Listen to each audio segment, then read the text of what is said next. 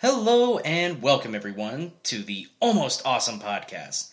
I'm your host Tanner, and today we are going to be talking about the newest Spider-Man game for the PS4, done by Insomniac Games and published by Sony.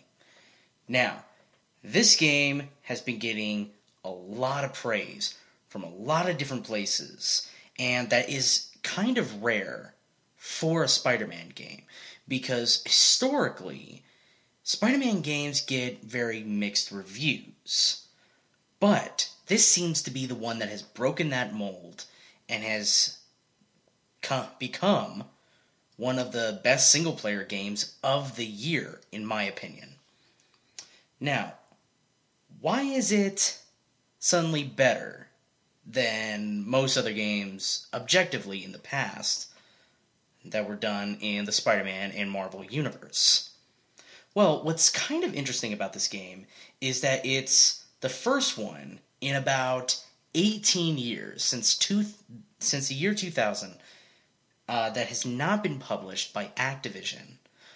Activision being a famous game publisher, they've published a bunch of games by, in the Spider-Man series. They've done like the Tony Hawk games, a lot of different games like that. And interestingly enough, this is the first one in that time, in this 18-year span, and about nearly 20 games that has not been done by them. And is instead being published by Sony. Sony being the company that holds the media rights for Spider-Man. Marvel does not own the media rights. And they're in a weird custody battle now. They are sharing the Spider-Man IP with Marvel, who were the original owners and creators of Spider-Man. But despite having some mediocre games in the past, or having bunches of chances of trying to get this game right, and some of them doing very well. I remember the first Spider-Man game I ever played was back in 2000. This was actually the first one that Activision ever published, and that was for the PlayStation 1, and it was fine. It was just called Spider-Man, same as this new game right here, and a little bit of backstory on that. You play as, you guessed it, Spider-Man, and somebody steals a device from Dr. Otto Octavius, a device that gives or disperses this weird green gas all over New York City, which makes it impossible to walk on it, so Spider-Man has to jump on top of buildings and swing through the top of buildings because they couldn't fully render New York City streets.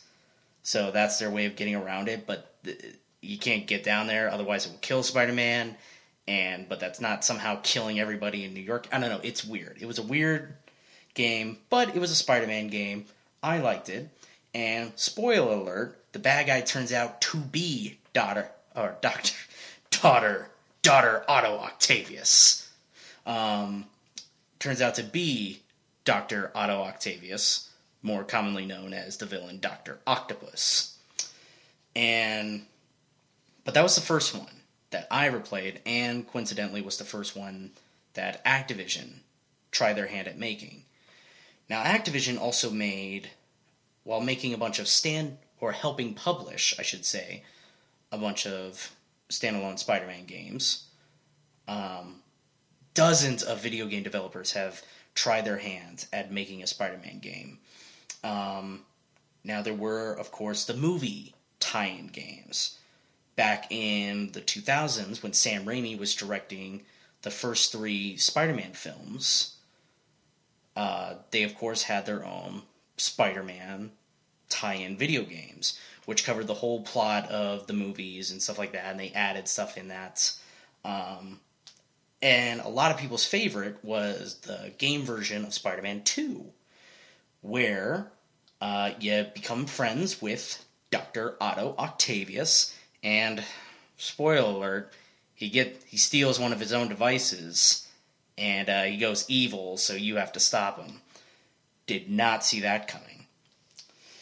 But fast forward about 16 years later, here we are with a new Spider-Man game, fresh out of the gate, done by Insomniac Games. These are the guys who did the Ratchet and Clank series, Sunset Overdrive. Sunset Overdrive being Xbox One launch title. So a lot of people liked it, but it was one of the only games you could play on Xbox One at the time.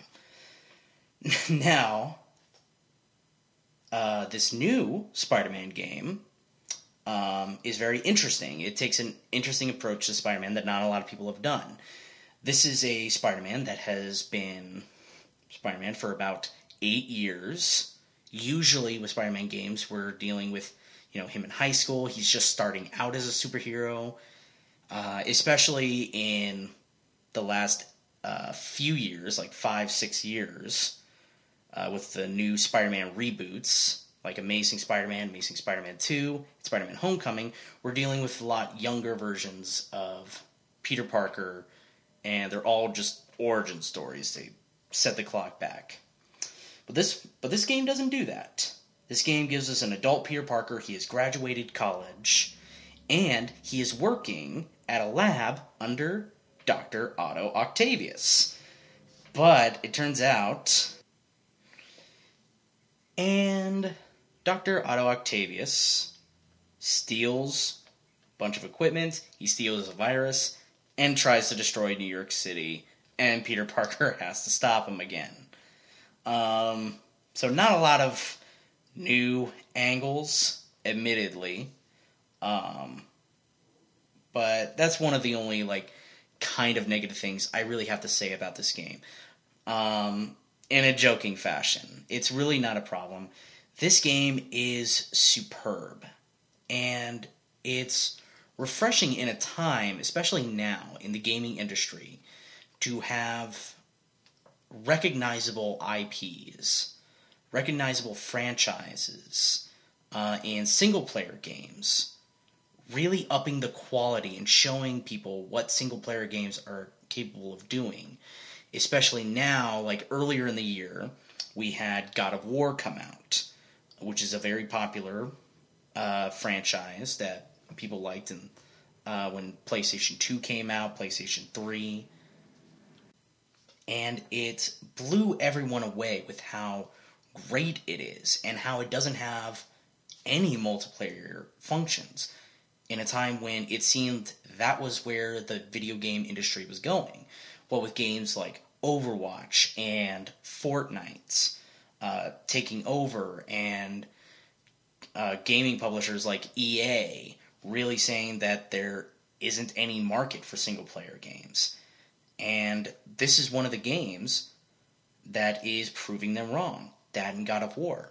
And interestingly enough, this game was introduced back at E3 2016, about 2 years ago. And it was first introduced over there. That's when God of War was introduced. That's when games like Death Stranding, which is the new Hideo Kojima game that will be coming out hopefully sometime soon. But the reason I bring up all these games is because this Spider-Man is the first of 4 games that Sony, the publisher for this game, this is one of the 4 games that they are publishing and giving a lot of attention to, and they have a lot riding on these games.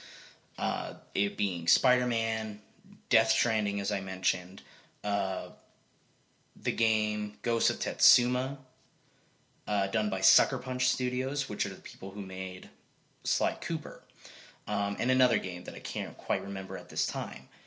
But the point is that these are all single-player games, for the most part, as we understand right now, is that these are all single-player games in a time when single-player games aren't getting a lot of attention. And these games seem to be bringing that back. But let's talk about details about this game. So, I talked a little bit about the story, so I'm going to talk a little bit more about that.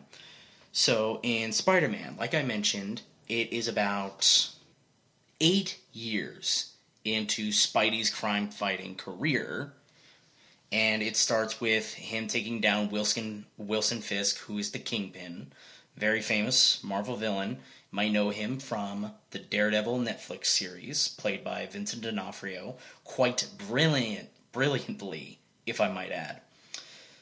Now, that's how the game starts, and then, but primarily, the main antagonist of this game is sort of a newer Spider-Man villain that was created within the last, I think, 10 years. Don't quite remember when he was made. But it's the Spider-Man villain, Mr. Negative, who is a character named Martin Lee, who has this weird alternate personality called Mr. Negative. And when he turns into Mr. Negative, he turns into an actual photo-negative version of himself and has these weird, kind of undefined powers that allow him not only to control people's minds, but also have weird electric blasts. His powers are hilariously not defined, but his powers allow him,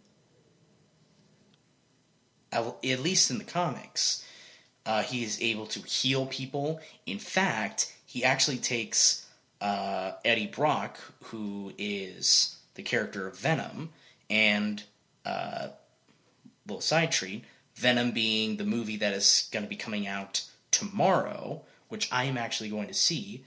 But Venom is a long-standing Spider-Man villain. He's a guy with a black symbiote. He turns into this monster. And there's a lot of... Sorry, just getting up. There's a lot to the character of Venom. But the point is that he inherited an alien symbiote that Spider-Man once wore. Spider-Man got rid of it because it altered his personality, making him more aggressive, and he became a monster. Now in the comics, Mr. Negative, Eddie Brock has lost his power, his symbiote at this time, and Mr. Negative comes to Eddie Brock, he touches him, and he heals him after he's been diagnosed with cancer. And he then gets a negative version, or a kind of a reverse version of his powers when he had the symbiote suit. So instead of Venom devouring and absorbing people for their strength, he can actually heal people. And that's just sort of an example of what Mr. Negative is able to do, at least in the comics. It's not quite as clear in this game that he's able to do that. In fact, in the comics, he is not aware of his other personality. And in this game, he very much is. And Martin Lee, being a character who runs a homeless shelter, is very altruistic. And he also has this other side of him that he keeps hidden. And in the comics, he's not aware of it, and he becomes ashamed when he does learn of it. But in this game, he knows of his other side, and it's not really an alternate personality. But he corrupts a bunch of people, turns them into his army of demons, and they are essentially the primary antagonists of the game, and the main reason Spider-Man has to do what he does best. Now, so for the most part, they do a great job of introducing this character that's a relative newcomer to the Spider-Man universe. Now, Martin Lee is just one example of different long-standing Spider-Man characters that they have sort of reimagined for this game. The others primarily being Dr. Otto Octavius, Norman Osborn, who is, in the comics, is Spider-Man's arch-nemesis, the Green Goblin, who is most famous for killing his love interest, Gwen Stacy, in the comics, and also killing himself with his own glider in the Spider-Man Raimi movie. And being played by Willem Dafoe quite brilliantly in those films.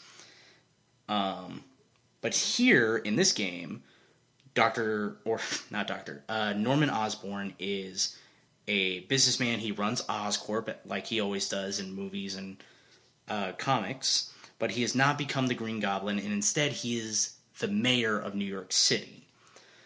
And, you know, he does just seem like a wealthy industrialist, just kind of embedding his corporation into New York, and his corporation actually being one of the points for side quests in the game, and which we'll get to it a little bit more later to kind of get a sense of what's going on. Now, Norman Osborn is just this kind of corrupt individual in the game. He helped create Martin Lee's powers to become Mr. Negative, and this caused a rift between him and his longtime partner, Dr. Otto Octavius. And that incident, where he gave Martin Lee his powers, is the crux of this story. It was the rift between Dr. Otto Octavius and Norman Osborn that caused them to split, and what caused Dr. Otto Octavius to start his own company, where his only single employee is Peter Parker, our hero. Now, we learn little bits and pieces about their relationship, but that is the crux of the situation. Norman Osborn created this serum that was meant for his son Harry, who is dying of a unspecified illness that killed his mother, and now he is trying to save him from that. This is spoiler territory, by the way. I'll be sure to put up that there will be spoilers in the description to try and clarify. But yes, Norman Osborn creates this thing to save his son, and is going about it in a very kind of selfish way. Dr. Octavius learns about this serum called Devil's Breath and tries to steal it and succeeds in releasing it on New York. And this happening later on in the game. Now, they do a good job, and this is both credit to the writing and to the acting, of bringing these two well-established characters, bringing them to life in this game through their performance, through the writing, through the motion capture, through the animation. And they do a very well of capturing a real performance of real people in these extraordinary settings. Now, Octavius and Osborn are long-standing Spider-Man villains. So when I saw them in this game, it was kind of hard for me to go like, guys, we know they're evil, right? In the context of the game, Dr. Otto Octavius is just a mild-mannered scientist working on limb replacements, prosthesis, to give to people who have lost limbs and things like that. Peter Parker is helping him. They're both having troubles financially. But Peter Parker looks up to Doc Ock and wants to be like him, wants to use science for the betterment of mankind. And they're stonewalled by Oscorp, Osborn, and they just have a string of bad luck. And there's a lot of relatable traits that both Otto and Peter have. They're both kind of down on their luck.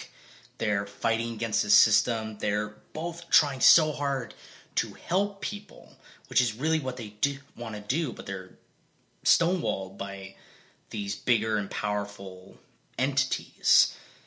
One of which being a mayor and major corporation for Otto, the other being costume supervillains for Peter. But they create this similarity between them. But how, as the famous saying for Spider-Man goes, with great power comes great responsibility. We start to see Otto starting to advance his prosthesis to his famous octopus arms that he attaches to himself, that Peter actually helps build. And some of the mini games and side quests that you're able to do in the game allows you to help Dr. Otto create all these different things for different rewards and stuff to help you progress through the game. But you are kind of helping the villain without knowing it.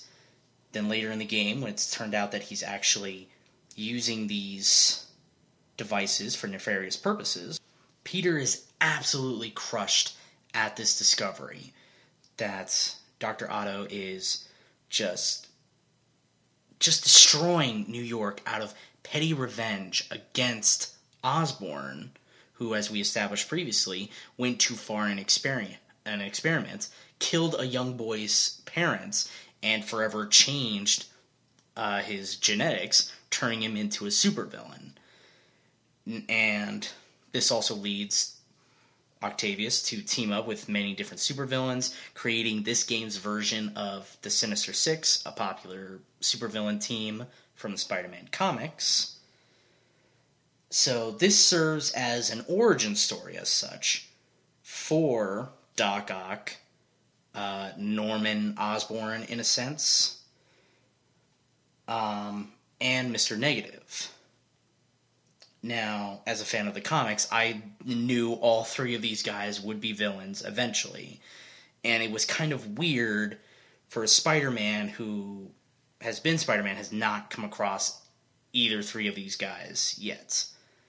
So there was really no surprise when any of them, these seemingly good men, altruistic men, went evil. There was no surprise. Now, to the game's credit, it doesn't take you long to figure out, oh, Martin Lee is behind all these evil acts that are happening. Oh, like Norman Osborn's kind of a corrupt individual. And Doc's betrayal and choices actually do carry a lot of emotional weight.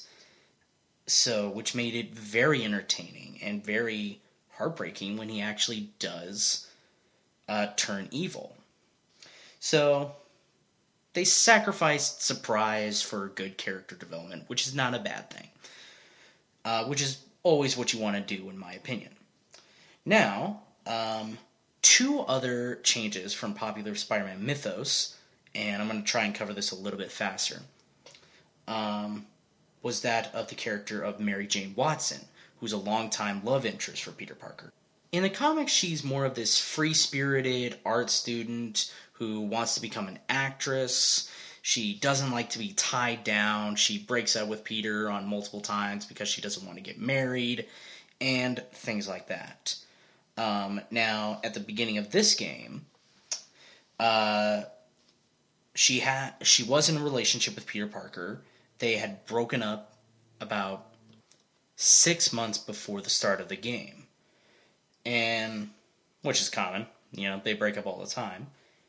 And she has become a journalist, or a reporter, I'm not really sure, but she becomes a journalist for the Daily Bugle, which is Peter Parker's former place of employment, where he used to be a photographer, taking pictures of Spider-Man. Great career choice. Now, why did they change this about Mary Jane? She's not really famously a reporter or a journalist. And it's not really a change I particularly enjoy about her character, just because there are so many love interests for superheroes who are reporters or journalists. Lois Lane being the most famous one for Superman. Iris West from the Flash TV show. She is a journalist who covers the Flash. Karen Page from the Daredevil Netflix show. She becomes a reporter. Now, all three of those characters are fine being reporters in their own sense. They make sense for the stories they are in. And in the context of this game, it actually makes a lot of sense for Mary Jane to be a journalist, because it gives her a lot more agency in the story, which she doesn't usually have in movies, TVs, or whatever. She is usually something that Peter Parker has to save, and they make it quite clear in this game she's very capable of doing things herself. And when she's doing something, the player actually gets control of her during stealth missions, where she has to go around, gather intelligence, and she becomes sort of a partner for Spider-Man. But Peter, being Spider-Man, is afraid for her safety since she doesn't have spider powers, and constantly tells her or babies her not to do anything, which is why they broke up in the context of this game. Which I actually think is a nice change for her character. It took something that was previously established, that Peter had to save MJ on a number of occasions. She has become much more capable. She broke up with Peter to become her own person. And at the end of this game, they do come back together with a better understanding of the other. And that's what you do when you actually want a character to grow and learn. So while I don't agree with her career choice, it is effective for the context of the game and gives Mary Jane a lot more agency outside of making her another superhero, which I'm not against, but they found a different way to do it. Now, one of the last characters I want to talk about before I talk about side missions and things like that is the character of good old sweet May Parker. May Parker being the aunt of Spider-Man, the famous aunt. She is the adoptive parent of Peter Parker. We never really figure out what happened to his parents, and it doesn't matter whatever happened to his parents. Alright? Sorry, Amazing Spider-Man's 1 and 2. We don't care about what happened to Peter's parents. Uncle Ben and Aunt May are his parents. And Uncle Ben being killed off, which thank goodness we didn't see that again. We don't need to keep reminded that Ben Parker was killed. But Peter blamed himself for Uncle Ben's death, and that's why he became Spider-Man, and learning that with great power comes great responsibility. There, we recapped it. Now, Aunt May has taken a position at one of the homeless shelters that the villain Martin Lee has set up. She takes care of it. In the game, you're able to go there, see a lot of the different people that they're helping out, and you interact with a lot of the homeless people, and you really get a sense like this is what May Parker is doing, and you kind of get a sense that this is where Peter gets a lot of his want and need to help others is from May Parker, which I think is very sweet. Now, and this is huge spoilers for the end of the game. I'm putting it right here. If you don't want to know, play the game, then come back, and we can talk about this. So, May Parker, at the end of the story, I think I mentioned earlier that the serum that the bad guys are getting, the magical MacGuffin, is something called Devil's Breath, which is something that is a virus that almost instantly kills people. Now, Peter Parker, as Spider-Man, is able to get a vaccine after he beats Doc Ock in a fight, and he has a choice at the end of the game. Aunt May has become infected with the Devil's Breath virus, and there is only one vial of the cure. So, while he's watching his aunt die, he has a choice of either to give it to her to save her life, or to give it to a scientist for him to manufacture and make more, but he would need that sample. So, he's given a minute with his aunt. He's debating what he wants to do. She comes to. She reveals in a very heartbreaking scene that she has known that he has been Spider-Man for a long time. And she tells him, "You already know what you have to do." And as she's dying, Peter almost gives her the serum, but he chooses not to, and instead chooses to save everyone else with it. And Aunt May passes away, and it becomes the first time in Marvel's history where they've actually allowed Aunt May to die. And I know that seems weird that I would say that, but this actually comes from one of the most famously bad comics of all time. And this is a comic called Spider-Man One More Day. This comic in this comic, Aunt May is dying for whatever reason. I don't remember. It's not important.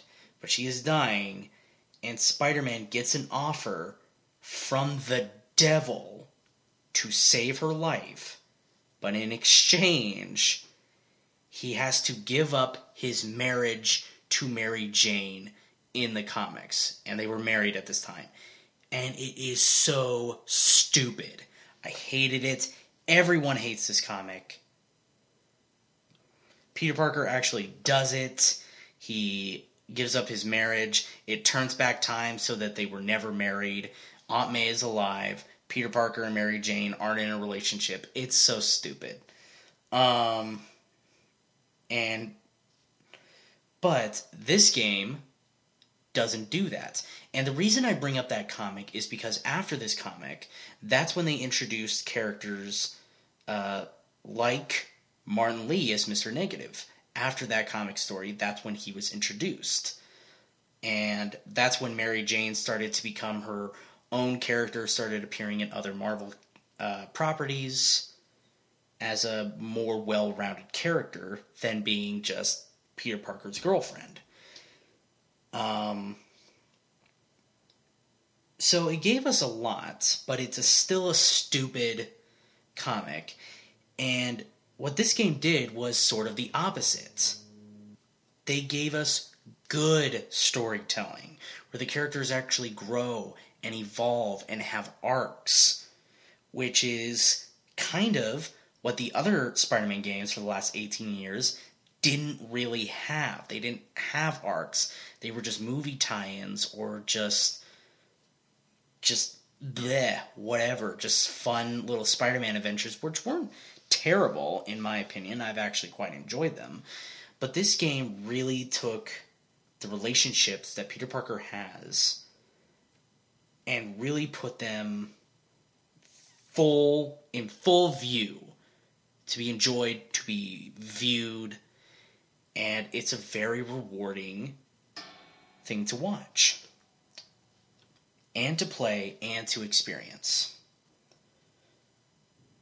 So that's what I appreciated about this game. Now I'm going to talk a little bit about some of the gameplay, some side missions really quick, and that will be the end for today.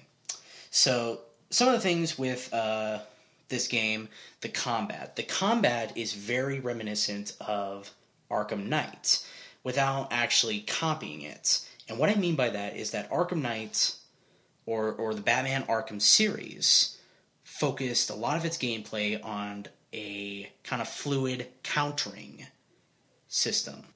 And this Spider-Man game actually takes a cue from that without copying, by actually focusing much more on Spider-Man's ability to evade opponents. While Batman's martial arts styles allow him to counter opponents, and you rack up different combos based on that gameplay mechanic. This one has a similar tactic with evasion. Spider-Man evades his opponents, kind of dances around them, and uses like single strikes, things like that. He uses his gadgets, his webbing, to subdue opponents, to almost comedic effects. And what I mean by that is, there's this funny thing in the game where if you knock somebody off a rooftop, they fall seemingly to their death. And I think a lot of people caught on to this and thought it was weird that Spider-Man was committing murder. But you can actually notice that they get webbed to the side of a building whenever they get knocked off. And I think people are just now starting to realize that. And I thought that was hilarious when I first saw it. Now, I want to talk about another function of this game that I actually really like, which are the collectibles. Now, I'm not usually one to feel like I need to get every collectible in a game. There's usually no point outside of gaming console achievements, but this game actually rewards you for collecting collectibles by making it part of the way that you're able to get alternate costumes for Spider-Man. And the costumes in this game aren't just a cosmetic choice that you're able to choose from. Each suit has a different power or ability that you are able to equip in the start menu that allow that gives you certain different advantages in fighting. And you don't have to just choose that costume to get that power. You can switch the power with different costumes, so you can use whichever you want. You've unlocked it, which I think is very good. A lot of RPGs don't give you that ability. Like The Witcher is one example, where you have to choose kind of a dumb outfit. Sorry, I just knocked my mic arm. That allows you to, or it doesn't allow you to choose an outfit that might look dumb or you might not like, but you stick with it because it's got really good stats. This game doesn't do that. Now, the different collectibles are different backpacks that Peter has throughout his career stashed around New York that he has forgotten about, like science awards to old gym t-shirts that smell. And they go down a little bit around, they give you kind of a little bit of backstory to many of his different adventures with his different supervillains. So they're fun collectibles, but getting them adds a purpose because they either allow you to unlock a costume with a certain ability, or they allow you to upgrade your gadgets, or different things like that. So there's a real purpose and a real need to actually collect stuff. You can get landmark tokens for taking pictures of famous landmarks in New York, or landmarks in the Marvel Universe, like Avengers Tower, things like that. You can also do many different challenges, one being issued by Spider-Man villain Taskmaster, who I don't know much about Taskmaster. He's kind of a lame villain.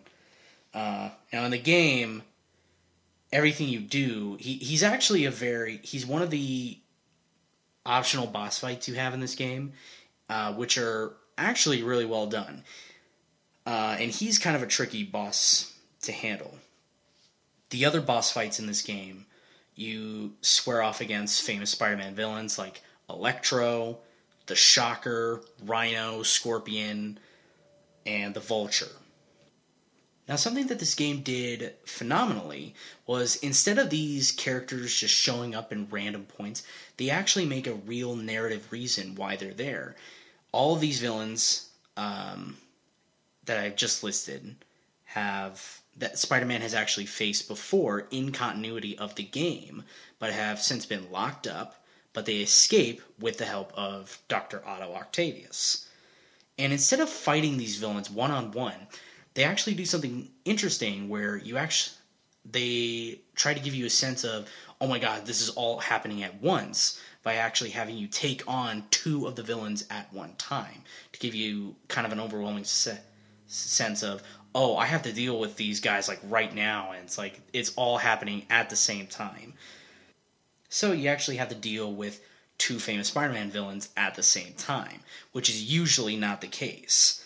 And you do actually have to watch out for the other while you're fighting one of the guys. And it made it very challenging in the boss fights, which I actually appreciated. But they didn't make it too difficult. They didn't make it Bloodborne difficult. They didn't make it Dark Souls difficult, which not every game needs to be that way. So I thought that was a nice touch. So I think that is where I am going to end this review. This is the first review I have done. I hope to make my podcast more on subjects like this, like video games, like movies. I am planning to go see the new Venom movie. I'm not exactly excited to go see it. I have mixed feelings about this film. I'm not a super Venom fan, and I think it's weird that they're making a Venom film that has nothing to do with Spider-Man. And that's why I'm bringing it up in this review, because that's essentially what this movie is. It's meant to be separate from Spider-Man, which is weird to me. But I'm going to give it a chance. I will make another review very soon that you can see for that. And we'll see where this goes. I had a lot of good time making this. I hope you had a good time watching or listening. I don't know if you are watching. If you are watching, that's weird. I'm in my room right now and I don't have pants on. And if you were watching, you knew I was lying. So, that is where I'm going to end today's podcast. I just got an email. That's what that noise meant. So it has been an almost awesome time. That is not going to be the catchphrase, but I might say it a few more times in these earlier podcasts. So thank you for listening, everybody, and hope to hear from you guys again soon. Bye.